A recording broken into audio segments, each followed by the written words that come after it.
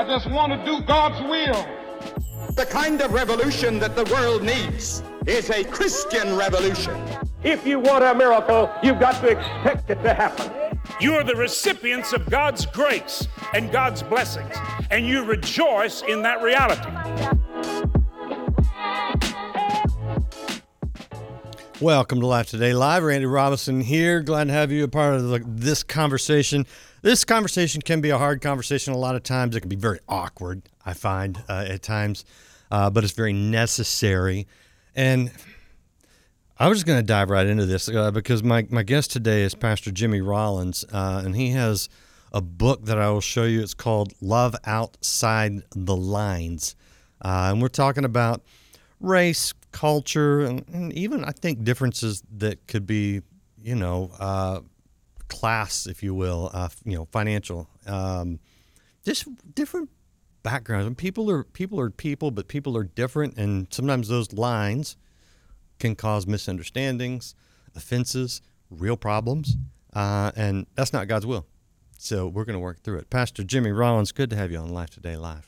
Randy, so good to be with you and your viewers and listeners, and I am excited about having awkward conversation. All right, well, I'll give you the first go. Give us an overview of what you're trying to communicate. Absolutely. Well, I'm excited about this book, Love Outside the Lines, because in fact, what I have discovered throughout my 49 years of life is it is so easy to have lines that divide us, lines that prohibit the Great Commission from being fulfilled, lines that are, concentrated around rifts, around ideologies, around cultural norms, around generational thoughts that have been passed down from generation to generation. And when I read the Gospels of Jesus, I see Jesus as a line eraser. In fact, he loves beyond the boundaries of sin, beyond the boundaries of lifestyle, beyond the boundaries of race and difference. And this is modeled even in John 4 at the famous conversation with this woman at the well. So this book is how do we love beyond those boundaries of race, the boundaries of difference, the boundaries of preference. And I believe that we have to look at the gospel message of Jesus Christ, this all-inclusive, unified kingdom message of anybody, everybody, and anyone. And as we begin to do that, we begin to experience God's love in its fullest and fulfill the Great Commission to its fullest. So I'm pumped about the opportunities ahead for the gospel to be, expanded throughout or beyond our preferences. I'm excited about that. Yeah. Well, yeah, I mean, the scripture says he has made us a kingdom, every tribe, every nation. And I guess part of my frustration, I think, with some of this issue is who decides the lines? You know what I mean? Because we talk about culture. Yeah, I mean, culture exists. I'm not going to deny it. Even denominational differences exist. I get that there are very real lines, but I get the whole idea of race, man. It wears me out because it's not scriptural and it's not even scientific. It is this social construct that is used to oppress people, and Absolutely. I'm just sick of it. Well, I think we, as the body of Christ, we like to say that the local church or the church is the hope of the world, right? And I think that if that's going to be true, then our worlds are going to have to get bigger, because we're only reaching those people that are like us, that have the same preferences we have, that look like us, that have the same skin color as us, that have the same, interests as us. And I think what we have to start to understand is in Acts 1:8, when, this charge to be witnesses is in Jerusalem, Judea, Samaria, and the uttermost. That word uttermost, it acknowledges preferences. It acknowledges biases. It acknowledges that we all have comfort zones. And I think that the Great Commission has been relegated, between, if we stretched our hand out, between our hand and our head in our comfort zone. And I think that the message of Christ always looked for purposeless. Jesus always looked for people who needed help, for people that ostracized, the outcasted, and the overlooked. But we have to start as the body of Christ, looking at and repairing the breach in our spiritual family. Mm-hmm. And what my Bible says is that when I got saved, I became adopted. I became a citizen. In Galatians, it says that, there's no longer Jew or Gentile, slave or free. Among us, we are all equal. We are all, Christ Jesus was the unifier. And so we have to stop this thought that if you don't adopt my mindset or my way of thinking, that you're not adopted by Christ. And I think we have to realize that our ethnic culture becomes a subculture to the kingdom culture when we give our hearts to Christ. Well stated. Yeah, I like that. So how do we get there? Practically. I think we get there first is biblically, right? Like I think the Bible is the foundation, and we have to see the worth of family. And if we don't see the worth of family, if we don't realize that in the beginning, this dominion, this subdue, this be fruitful and multiply, it requires family. You can't do that by yourself. And I think if we even look at the breaches that are in our biological family, it's a good indication that we have breaches in our spiritual family. This book is more than about the repair of race relations. This could be the repair of marriage relations, the repair of people that are different than you. And because if the goal wasn't to think alike, it was to think together. The goal was to be diverse, and the word unity, it even exists because the word difference and diversity is prevalent. And so Psalms 133 doesn't say how good and pleasant it is when brethren dwell together in uniformity. It says unity, which acknowledges difference and diversity. Yeah. Now you and your wife have a marriage ministry called 2 = 1, and that's actually very relatable example because my wife and I are not the same. Yes. We don't always think the same. We don't have the same preferences. Lord knows. Just go to dinner with us or go to a movie, But yet we haven't laid down our distinctiveness, our uniqueness, because we're married, but we can still have unity. So good. Right. I actually like that because I think everybody can relate to that. Absolutely. How do we port that over? I don't know. Where do you see the bigger divisions in race or in another level of culture or in maybe denominationalism? Where do you see the sort of the bigger? I think just being an African-American man, I've experienced it. I've seen it. The racial divide. I've seen seasons where it was more prevalent than other seasons. I think 2020 kind of put a spotlight on it through technology. I was asked a few days ago about, what did 2020 do for me personally as an African-American man? And I said, well, I hate to say this, or maybe this doesn't sound comfortable, but it actually, I celebrate not the travesties, but obviously, I celebrate that the awareness that this is no longer a taboo subject. Like we're sitting here talking about it.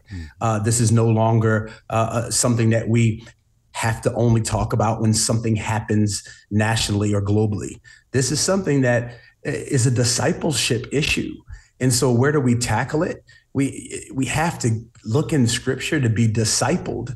And so this book, the book that I wrote, it doesn't solve racism. You can't solve a 400-year issue in 4 days, right? In 40 minutes, in 4 hours, right? It's one heart, one step, one life, one conversation at a time, walking in the footsteps of our Savior, who literally, the people who outcasted him, the people who falsely accused him, he was called to.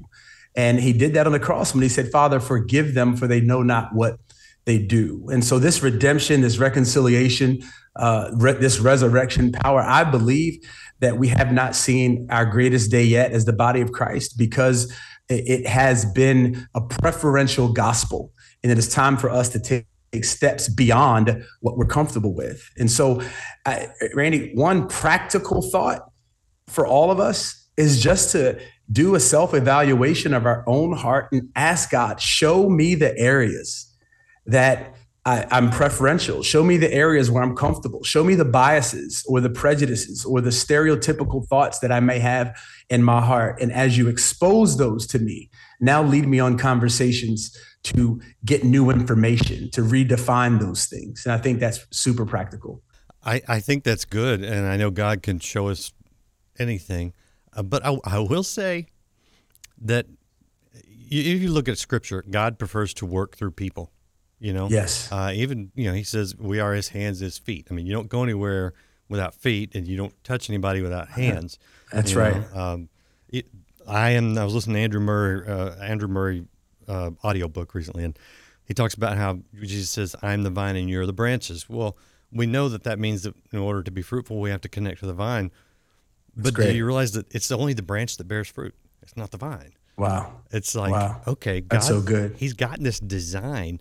And I point all that out to say, I can pray and say, God, help me not be racist, right? Help me not, what usually typically happens is accidentally say something or do something that someone else of a different color finds offensive. Because it's usually ignorance. It's usually not intention, at least with me, hopefully. But here's the thing. I think the way God works through His people, wants to work through His people, means that people like you and I have to get to know each other a little bit, or we're in separate states. So whoever my neighbor is, I got to get to know him because I got blind spots. And yes, God can point them out, but I think He prefers the relationship to where you could tell me, hey, dude, you don't realize what you just said is heard in my community, because odds are I don't. I think we have to start building relationships intentionally in order to sort of bring this whole thing down. Your thoughts? Absolutely. I think what you're saying, it boils down to proximity. And perspective only changes through closer proximity. And if we think about the word stereotyping, so before we get to prejudice, before we get to racist, we have to start at comfort. And what happens is our comfort can become our standard. Our standard can become our preference. And our preference turns into, I have no proximity with anybody who's not like me. Right. So now my mind has decided to stop learning because it's only based off of the information, depending on which news channel you watch, right? Or it's only based off of the information from the past. But when we change proximity, what we're saying is my mind is open to learning. My heart is open to new experiences, to redefine what was defined in a previous season. And so when I do that, what I'm saying is I'm willing to learn. I love to say that stereotyping is literally when your mind decides to stop learning, and it turns into judgment, right? And so when we say, Randy and Jimmy are going to have proximity, now through relationship, we can ask tough questions. Right. We can take on a mindset of being unoffendable, and we can begin to download. You don't just need to learn from me. I need to learn from you. Tell me about your experience in the past with African Americans, with, if we're a different denomination, tell me about your experience so that I can help you redefine those experiences so you get to know me, right. Jimmy Rollins, not a representation of me because our skin color was the same.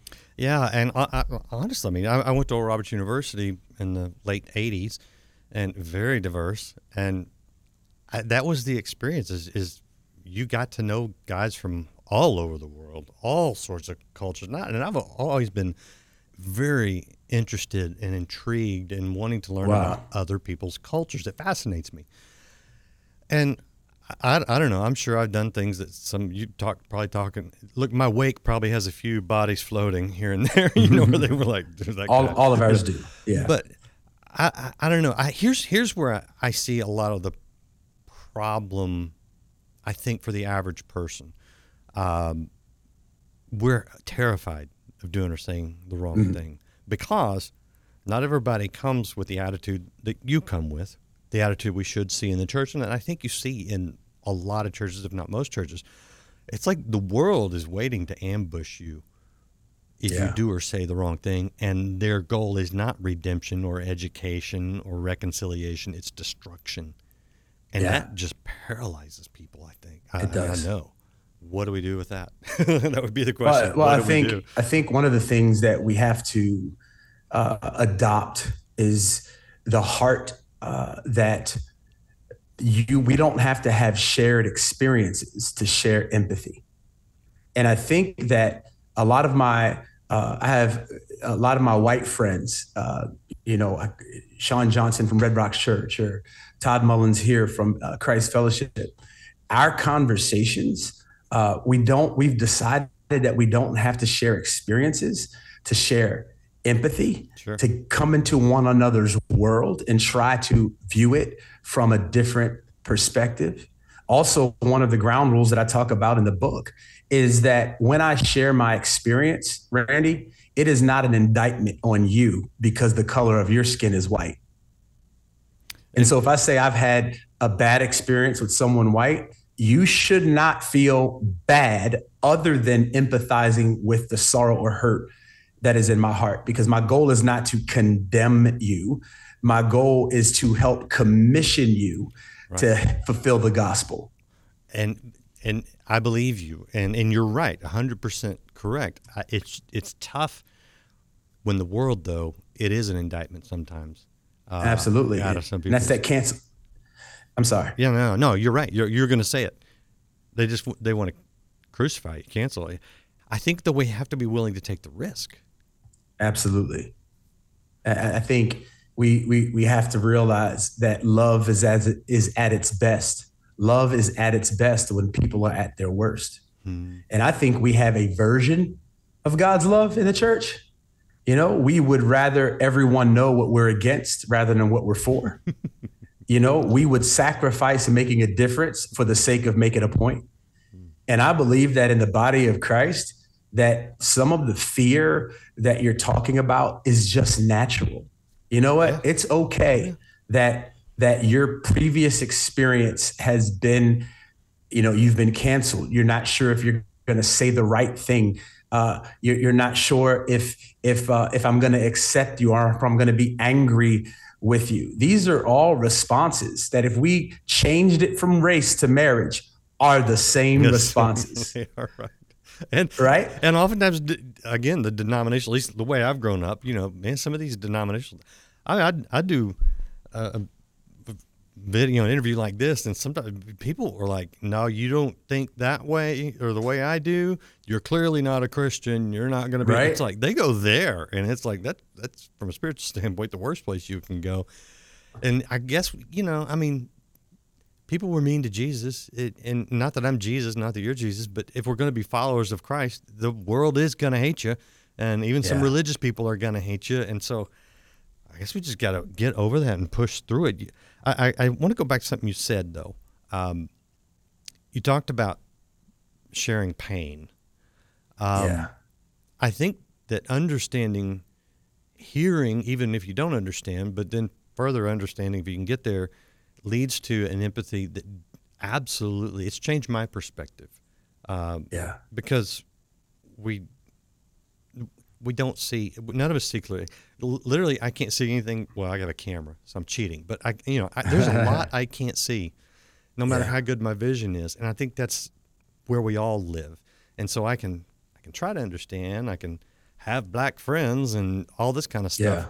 But there's a closeness in sharing in someone's pain, empathizing with them that I think is a healthy perspective shift. Is that, am I on the right track? Is that an important thing? Absolutely. I believe what you're saying can be boiled down to two thoughts. So let's just say we're going to talk about having a difficult conversation with someone who's black and someone who's white.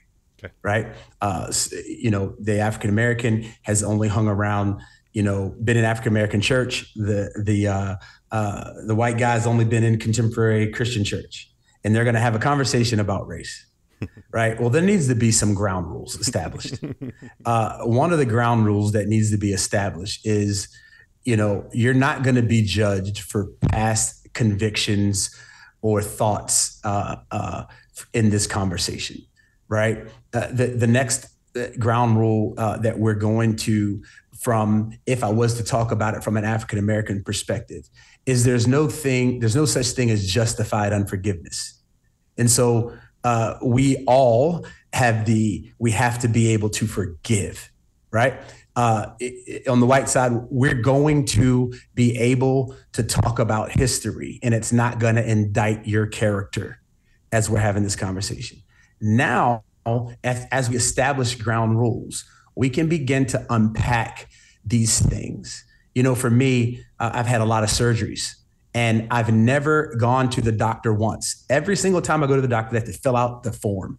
And that form says, tell me where it hurts, right? And I have to put an X on the back part, or X. And first of all, my body needs to be bigger on that form because I run out of places to put X's. Oh.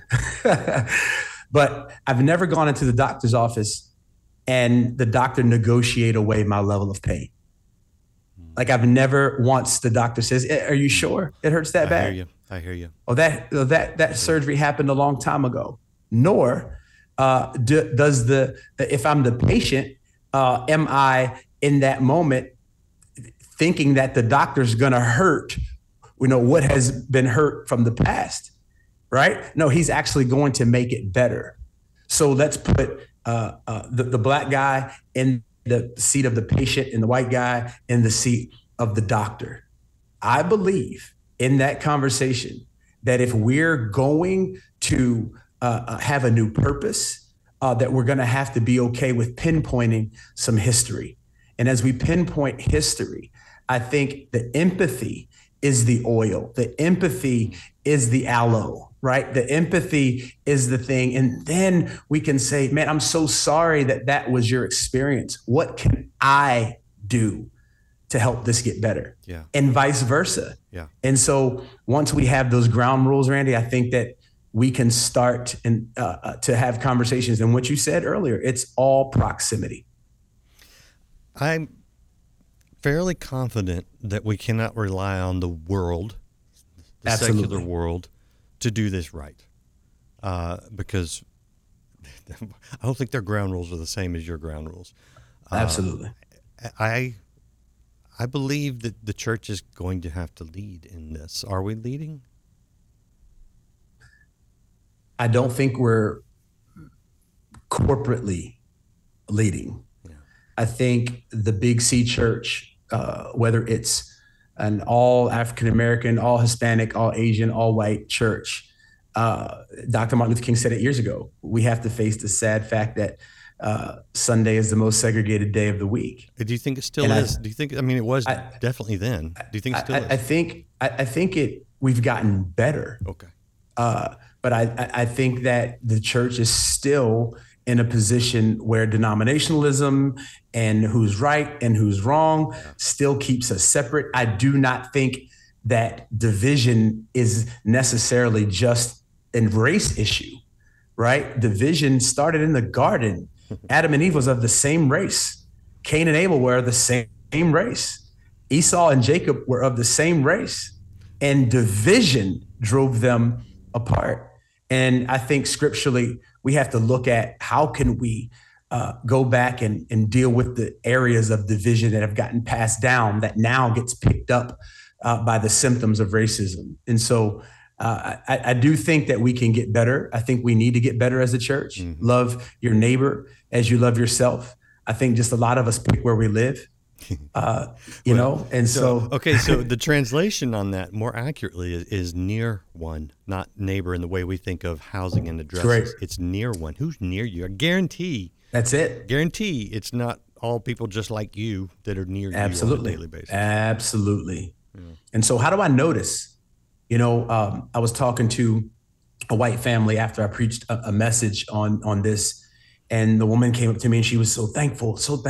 And she brought her little daughter up. She goes, every time I'm around people that are different than us, I just point out the beauty of their skin color and the beauty of their hair to my daughter, and I just say, aren't they wonderful? Let's go introduce ourselves. Isn't her hair beautiful? Isn't his hair like? And what she has done is stopped allowing, what culture says, to define relationships. And what I love about that is we're going to change it in the next generation if we get over ourselves in this generation. That's good. Here's an odd but very practical and very real question. I'm going to risk it, okay? Absolutely. Let's go. So we moved a year and a half ago, and it's a 1 mile road loop with cul-de-sacs. There's about 70 homes. I don't know, I haven't surveyed everybody, but you see people walking around the neighborhood, in the evening and stuff. We're walkers. We do that too. I've seen one black couple. Mm-hmm. They may be the only, out of the 70, the only black couple in our neighborhood. I wave like I wave at everybody because I try to be a good neighbor. It doesn't matter, But on the inside, I'm going, okay, should I be extra nice to them? Mm-hmm. Or should I treat them like I would everybody else? Hey, I'm not going to back off of somebody just because I don't. I'm going to be nice. But sometimes there's that awkwardness comes in where you're like, oh, should I run down my driveway and greet them because they're black and they're the only black people in the neighborhood, and I want them to feel extra welcome? What is it? Is that just me, or is that kind of human nature, or is that?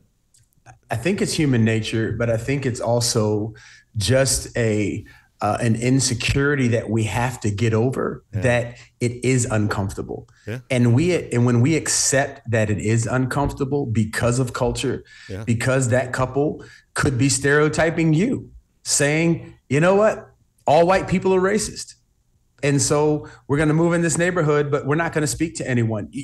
We have all of these things that we're making up. And what if you went down the driveway and said, hey, my name is Randy, and this could normally be uncomfortable, right? Because I'm white and you're black, but let's change it.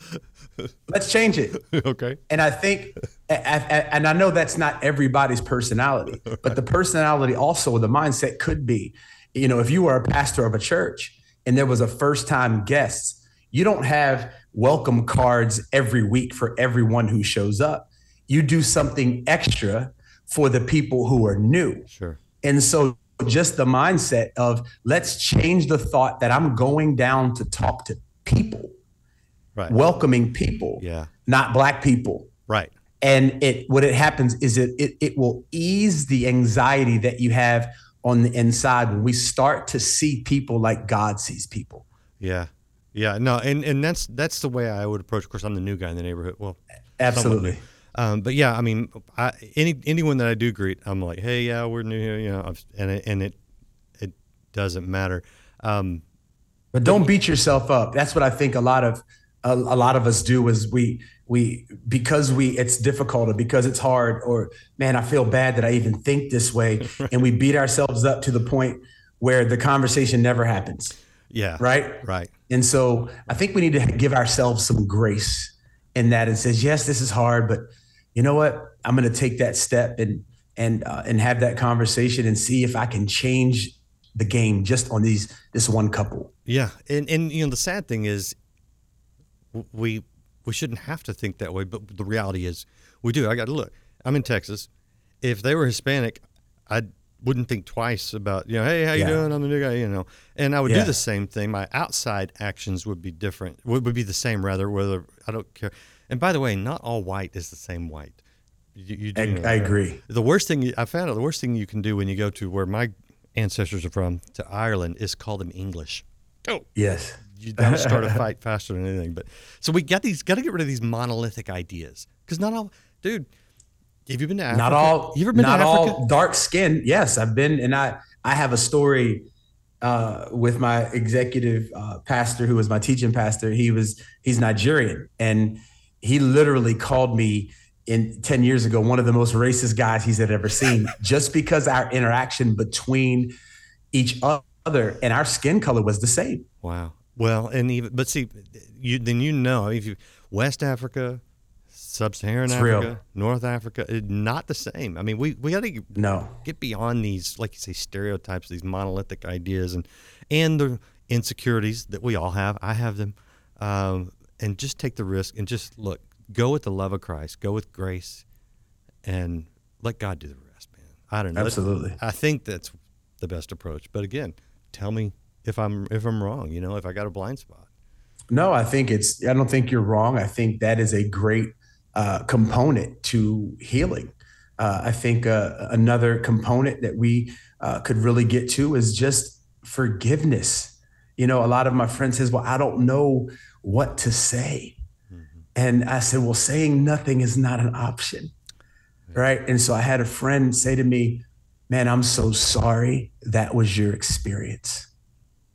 I'm so sorry that as your friend, I want you to know, and this is a white friend, I would have been there to fight for you. Yeah.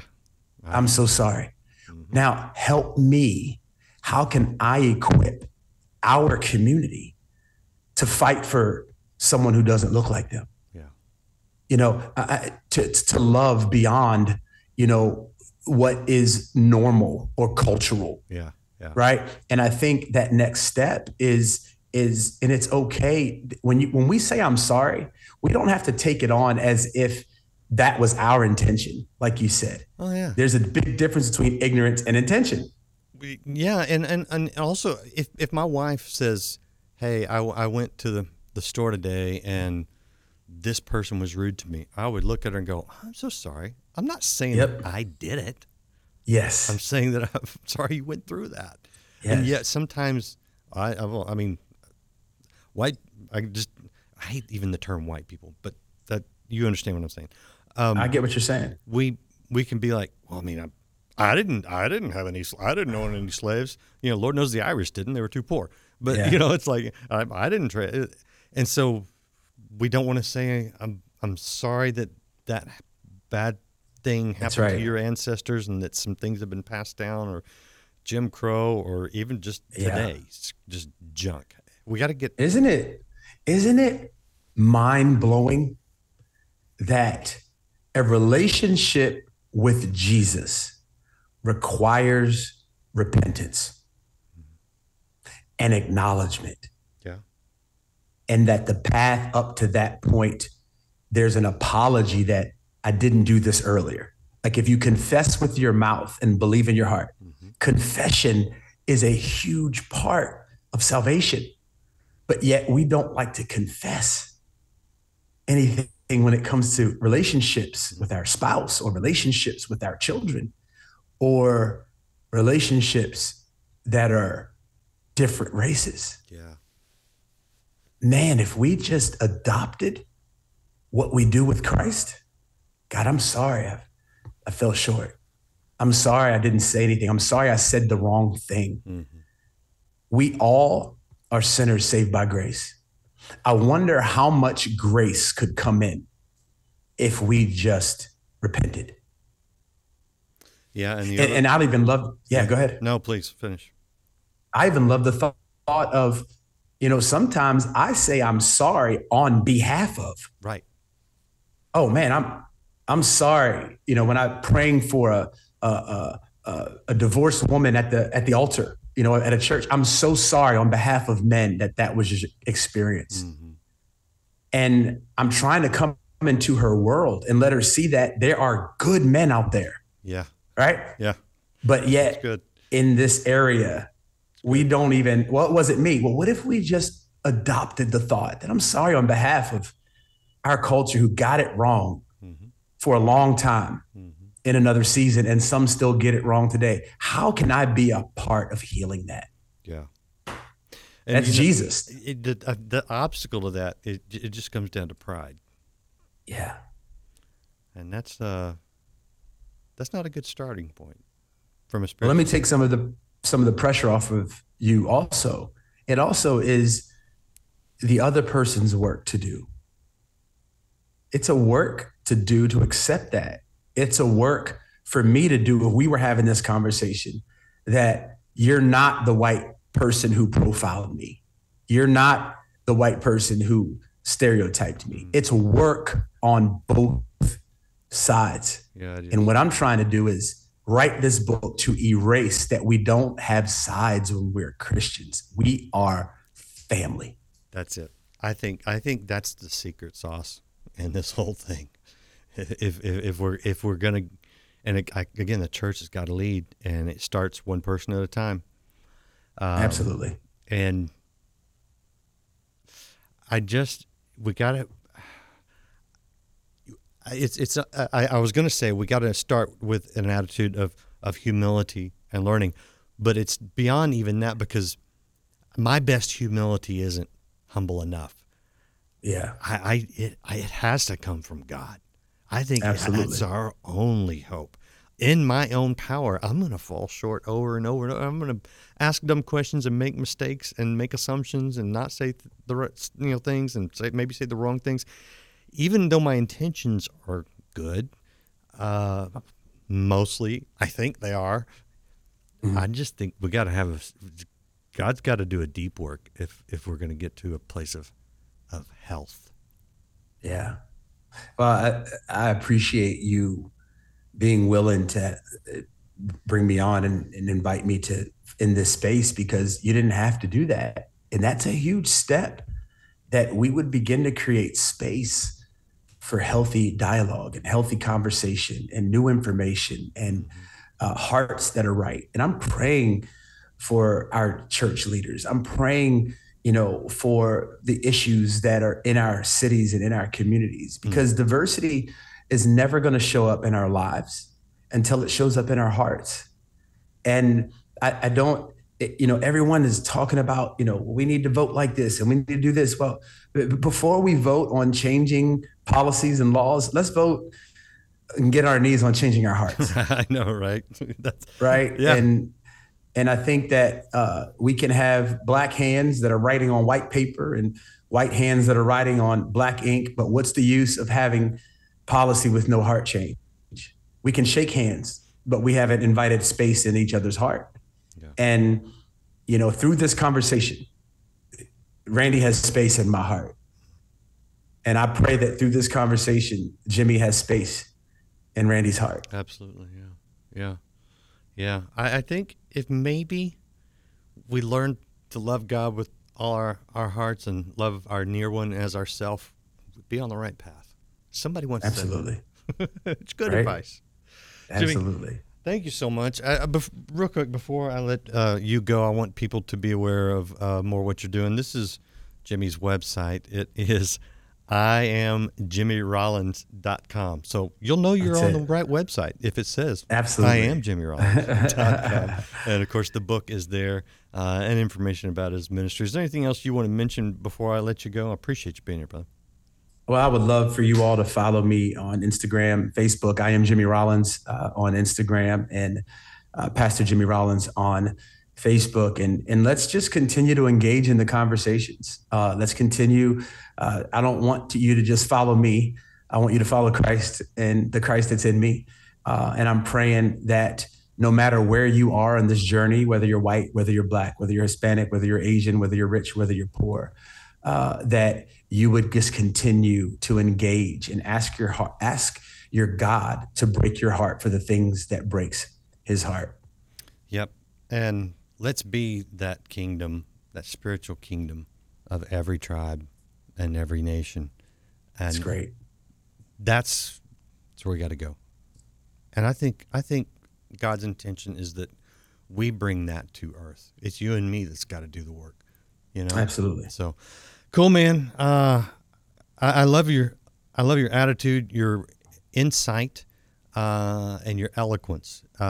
This is very, very good conversation, and I think you're anointed to have it. You can have a conversation with me anytime. There's anything else I can do, you let me know, because I like where you're coming from. I think you got God's heart, and I want people to hear it. So thank you. Thank you so much, Randy. Thank you, everyone.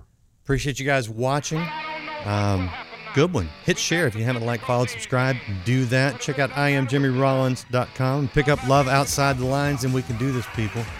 We can do it with God's help. See you again next time here on Life Today Live.